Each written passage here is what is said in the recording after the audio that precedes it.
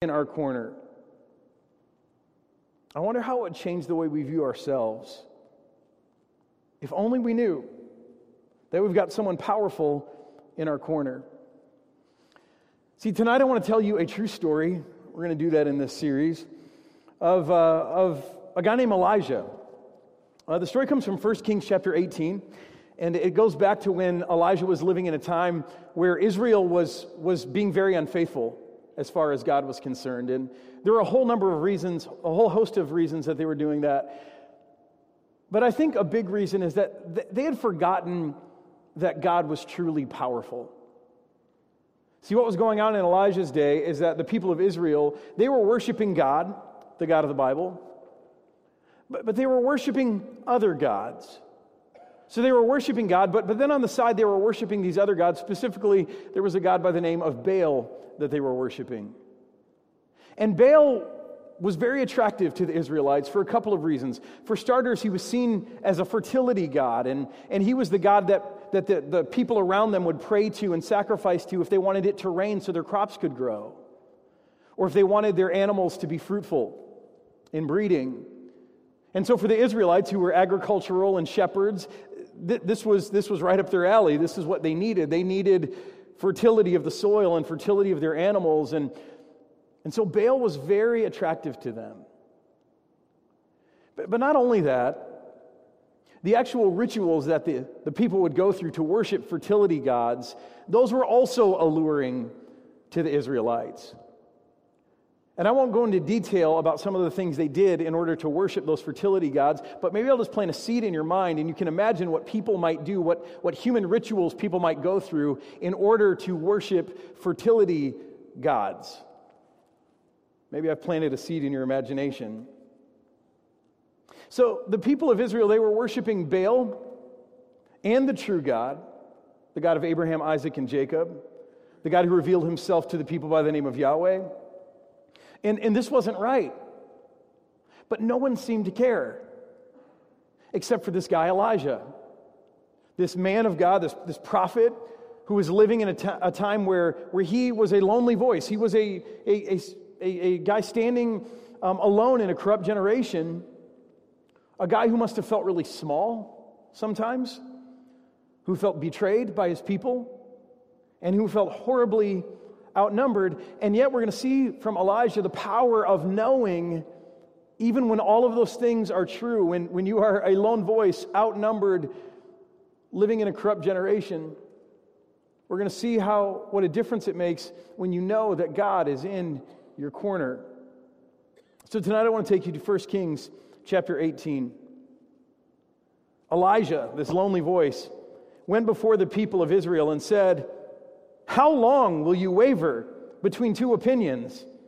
If the Lord is God, if Yahweh is God," that Lord in all caps, that stands in for the personal name of God. God gave a personal name that the people could call him by, and that was the name Yahweh. And so that's what stands in behind those 4 capital letters. If Yahweh is God, the God of the Bible, the God of Abraham, Isaac, and Jacob, follow him. But if Baal is God, follow him. I wonder how long Elijah had to work on that speech to confront the people about their behavior, knowing that in an instant they could turn on him and they could make his life even worse. And yet he felt compelled to go to them and to confront them about what they were doing because it was wrong, even though no one else cared to admit it. And so he makes his speech, and you can see the next words. It says, "But the people said nothing." Elijah gives them this ultimatum, and he says, it's time for you to choose one or the other. You can't do both. And the people don't even dignify his question with an answer. So Elijah reasons that it's going to have to get more drastic, and look what he does next. Then Elijah said to them, "I am the only one of Yahweh, of the true God's prophets left. But Baal has 450 prophets, so here's what we'll do. Get 2 bulls for us. Let Baal's prophets choose one for themselves, and let them cut it to pieces, and put it on wood, but not set fire to it. And I will prepare the other bull, and put it on wood, but not set fire to it. Then you call on the name of your God, and I will call on the name of Yahweh, the God who answers by fire. That one is the true God. Then all the people said, "All right, what you say is good. We'll abide." So the question wasn't enough to get a response. So Elijah arranges this showdown. We're going to see which God is better. Baal, the fertility god that all of the Canaanite people have turned to, and then all the Israelite people have turned to. This God of convenience. This God who is supposed to bring great payoff, make you wealthy. Or Yahweh, the God of the Bible. And Elijah has this experiment which is just unthinkable for me. He says, all right, let's take two bulls. You pick the first one. You get the choice. You get the choice bull. You can choose the first one. You prepare it as a sacrifice. You lay it out on wood as if it's going to be offered as a burnt offering. Don't light it on fire. I will go over and do the same with the bull. I will put wood. I will get it all set up, but I will not light it on fire. And then we'll wait and see which God sends down fire to claim his sacrifice. And then we'll finally know which God is the true God. I mean, this shows that Elijah's pretty squared away on who's in his corner, doesn't it? I mean, there's no doubt in his mind going into this which God is going to win the competition here. And I wonder, are any of us sitting in this room tonight, are any of us really that confident about God? I mean, if we were living in Elijah's time, if we were in his shoes, could any of us do the same? Do we have that belief in God's power, but also in his advocacy for us? See, Elijah was bold. He put it out there. This was going to be undeniable. Either one God was going to be shown to be true, or they were both going to be shown to be false. Something was going to happen. This required something supernatural. And so this agreement sounds good to all the people and to the prophets of Baal. They all agree. And so you've got Elijah, the lone prophet, the only one speaking for Yahweh in his generation. And then you've got 450 false prophets leading the people astray for Baal. He's grossly outnumbered. Everyone has turned against him. But here goes the experiment. We'll see who answers. Verse 25, it says, Elijah said to the prophets of Baal, "Go ahead, you first. Choose one of the bulls and prepare it. Since there are so many of you, call on the name of your God, but do not light the fire." So they took the bull given them and they prepared it. They slaughtered the bull. They put it on wood. Then they called on the name of Baal from morning until noon. "Baal, answer us," they shouted. But there was no response. No one answered. And so they danced around the altar they had made. Yelling wasn't good enough. They began dancing. At noon, Elijah began to taunt them. "Shout louder," he said. "Surely he is a god. Perhaps he's in deep thought or busy or traveling. Maybe he's sleeping and must be awakened." And so the people shouted louder. And now they began slashing themselves with swords and spears, as was their custom, until their blood flowed. And midday passed, and they continued their frantic prophesying until the time for the evening sacrifice, but there was no response, no one answered, no one paid attention. So it goes from crying out to dancing to offering blood offerings of their own blood, cutting themselves, to frantic prophesying all day, all night, and there is no response. Can you imagine the sight? Now, I don't know about you. If I were Elijah, I would have taken delight in this, watching this spectacle, and surely he did. He's goading them. He's making fun of their faith. And yet there would have been a growing nervousness in my own gut after all of that to say, what if God doesn't show up when it's my turn? I don't know if that's the case for Elijah or not. I think that would be the case for a lot of us. Here's what we do know, verse 30. Then Elijah said to all the people, "Come here to me." They came to him, and he repaired the altar of the Lord, which had been torn down. So there was an altar that had been destroyed, and it just shows that the people had totally neglected true worship of God. People had gone astray from true worship. They had allowed the Lord's altar to fall into neglect, which means they were not worshiping. Elijah took 12 stones, one for each of the tribes descended from Jacob, to whom the word of the Lord had come, saying, "Your name shall be Israel." So the father of Israel, 12 stones to represent each of the tribes. And with the stones, he built an altar in the name of Yahweh the Lord. And then he dug a trench around it. large enough to hold 2 seahs of seed. I have no idea how much that is. I think it's a lot. It's going to go on my gut here. And he arranged the wood. He cut the bull into pieces and laid it on the wood. He prepared the offering. And then he said to them, "Fill 4 large jars with water and pour it on the offering and on the wood." "Do it again," he said, and they did it again. "Do it a 3rd time," he ordered, and they did it a 3rd time. The water ran down around the altar and even filled the trench. Now, at this point, he's just showboating. Do you see that? He's getting all of this wet with 12 barrels full of water, so much so that there's now standing water all around the altar. The wood is soaked. The sacrifice is wet. This is just cocky, isn't it? I mean, he's crossing the line here. This is bordering on putting the Lord your God to the test or something. I mean, he's crossed the line from being confident, knowing someone's in his corner, to just being obscenely arrogant. So it seems. And again, I don't know if I were standing in Elijah's shoes. I don't know if I would have that confidence.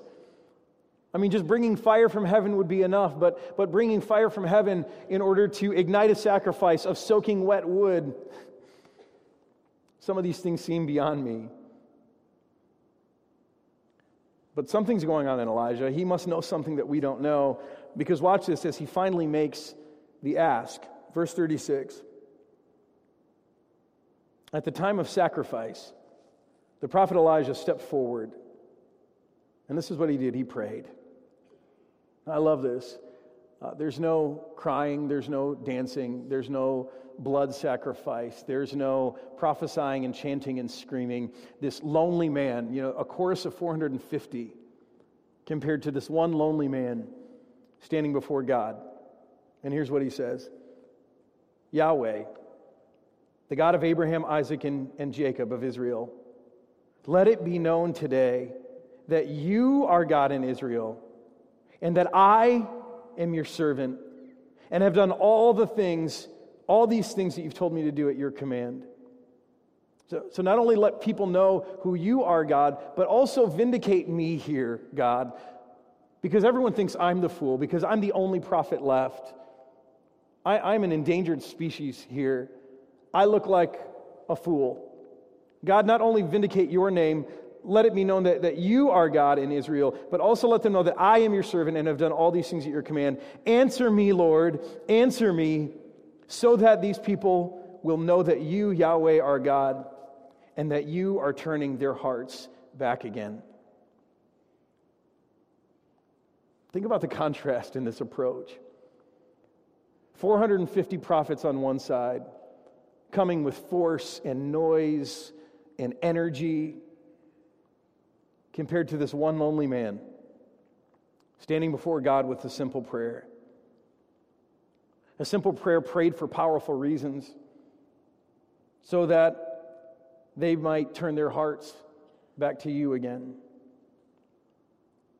Now, if you were just going to go on presentation alone, aside from some of the showboating that Elijah did first with the water, I mean, the prophets of Baal would win. They would win the Oscar for this performance. I mean, their religious presentation is so much greater. It's so much superior to what Elijah has just done. It seems so understated and small. How could anything powerful happen after this? But just watch, verse 38. "Then the fire of the Lord fell and burned up the sacrifice, the wood, the stones, and the soil, and also licked up the water in the trench." God's fire comes down so strong that it not only takes the sacrifice, it takes everything. It evaporates all the water, even the stones. And when the people saw this, they fell prostrate. They fell down on their faces, and they cried, "Yahweh, He is God. Yahweh, He is God." See, the people saw something powerful that day. They saw that this Baal God was in fact no God, but that Yahweh, the God who had rescued them from Egypt, the God who had brought them into the promised land, the God of their fathers, that He was real, He was alive. And all of this happened because Elijah asked. He had the courage to ask. And he asked with right motives. And because of that, the people were astonished, and they were terrified, and they repented. See, we learn in Scripture, in the book of James, many years later, written many years later after this, that so often in life, the reason we don't have is because we don't ask. And then James says, and then when you do ask, you still don't have because you ask with wrong motives. See, tonight I just think we need to acknowledge that I'm not sure that we are people who feel comfortable asking with boldness. Certainly not the boldness of Elijah. And maybe that's because we don't know what to ask for. I talked about that last week if you were here. You know, we don't know what to ask for. And what if I ask for the wrong thing? Or what if I actually get what I ask for and then it's on me if it doesn't turn out the way I expect? Or maybe it's because we don't have all the right motives. We might know the right thing to ask for, but we're not sure that our heart is right or our motives are right, and so we don't want to ask with wrong motives. But I think maybe the reason we don't often ask with confidence is because we don't really know. We don't really know. You know what I'm saying? We don't really know who is in our corner. I wonder if the reason we don't ask with boldness like Elijah did, if this whole thing just seems crazy to us, and we know from Scripture that Elijah was just a man like you or me. He was nothing special. And yet he was bold enough to ask, and so because he asked for the right things with the right heart, God granted it. And yet for us, I think we just don't know God's power sometimes. We don't really know it. Sure, we sing songs about God's power and how He made the whole world, but do we believe that God is truly powerful, that He can do anything? Not just in Bible days, but today? Do we believe that's true? Do we know that it's true? See, I think we also don't know that God is really for us. Some of us may believe that God is still powerful, but I'm not sure that we're convinced that He's really in our corner, that He's there for us, fighting for us. I think so often we imagine that our failures somehow diminish God's will to act on our behalf. And so 1,000 times we fail as we sing. And we imagine that God eventually just gets tired and He quits on us and He stays away because of our sin. See, I wonder, do we really know that God is gracious and that He's powerful and that He's for us? I'm not sure we're people who feel comfortable asking with boldness, because I'm not sure that we really know who's in our corner like Elijah did. But tonight I just want to tell you that the God who sent fire on Elijah's sacrifice, taking the bull, the wood, the stones, the water, the soil, everything, He's not just the God of Elijah or Abraham or Isaac or Jacob. He's your God too. And He is still that powerful. Nothing is impossible for Him. Do you know that? And I also have to tell you that this God, He is for you. Not because of you, but because of Jesus, and because you belong to Jesus.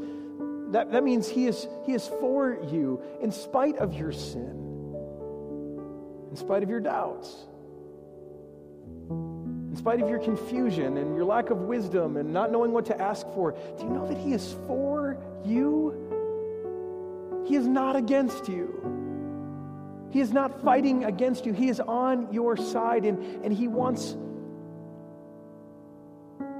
your abundance, and He wants your wholeness, and He wants your freedom. He wants you to know life that is truly life. Do you really know that?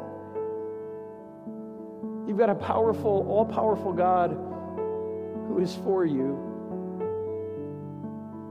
See, if you do, that should enable you in your life to be able to ask God for some bold things and not be afraid of whether He chooses to answer you or how He chooses to answer you. Or no, see, if you really know that you have an all-powerful God who is for you, who is in your corner, then that should enable you to be able to go to God with boldness for whatever it is that burdens you, whatever injustice, whatever struggle, whatever hardship, and to know that He is fighting for you. So tonight, that's exactly what I want us to do. I just want us to take a moment, and Melissa's going to play, and I want you just to have some time to ask with boldness, knowing that you have a God who is all-powerful, and He is for you. So take a moment right now and ask boldly, whatever it is that's burdening you, ask it of your God.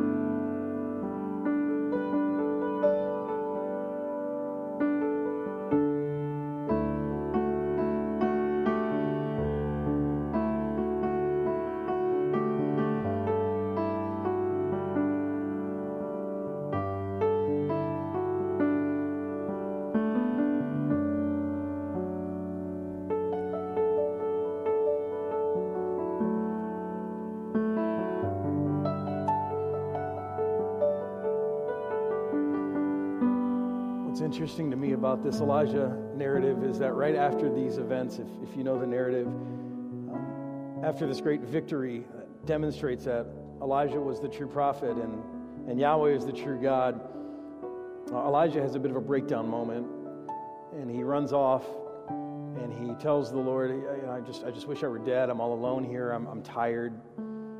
And God has to appear to him and minister to him. And it just reminds me that even after bold asking, and even when God delivers in big ways, so often in life, when we go through hardship, when we go through hard seasons, it can shake our confidence, and we can start to believe when we're in the desert or when we're worn out that God has failed us, or that He doesn't care, or that He's not powerful, and it's so easy for us to go there. And yet the truth is that God wants us to go on asking boldly for His help, and even when we're in the desert, He wants us to ask for His help, because in the desert, He's accomplishing things in our lives that also matter Tonight we're going to just sing a song about that. I invite you to stand up and lift up your voices with me in song.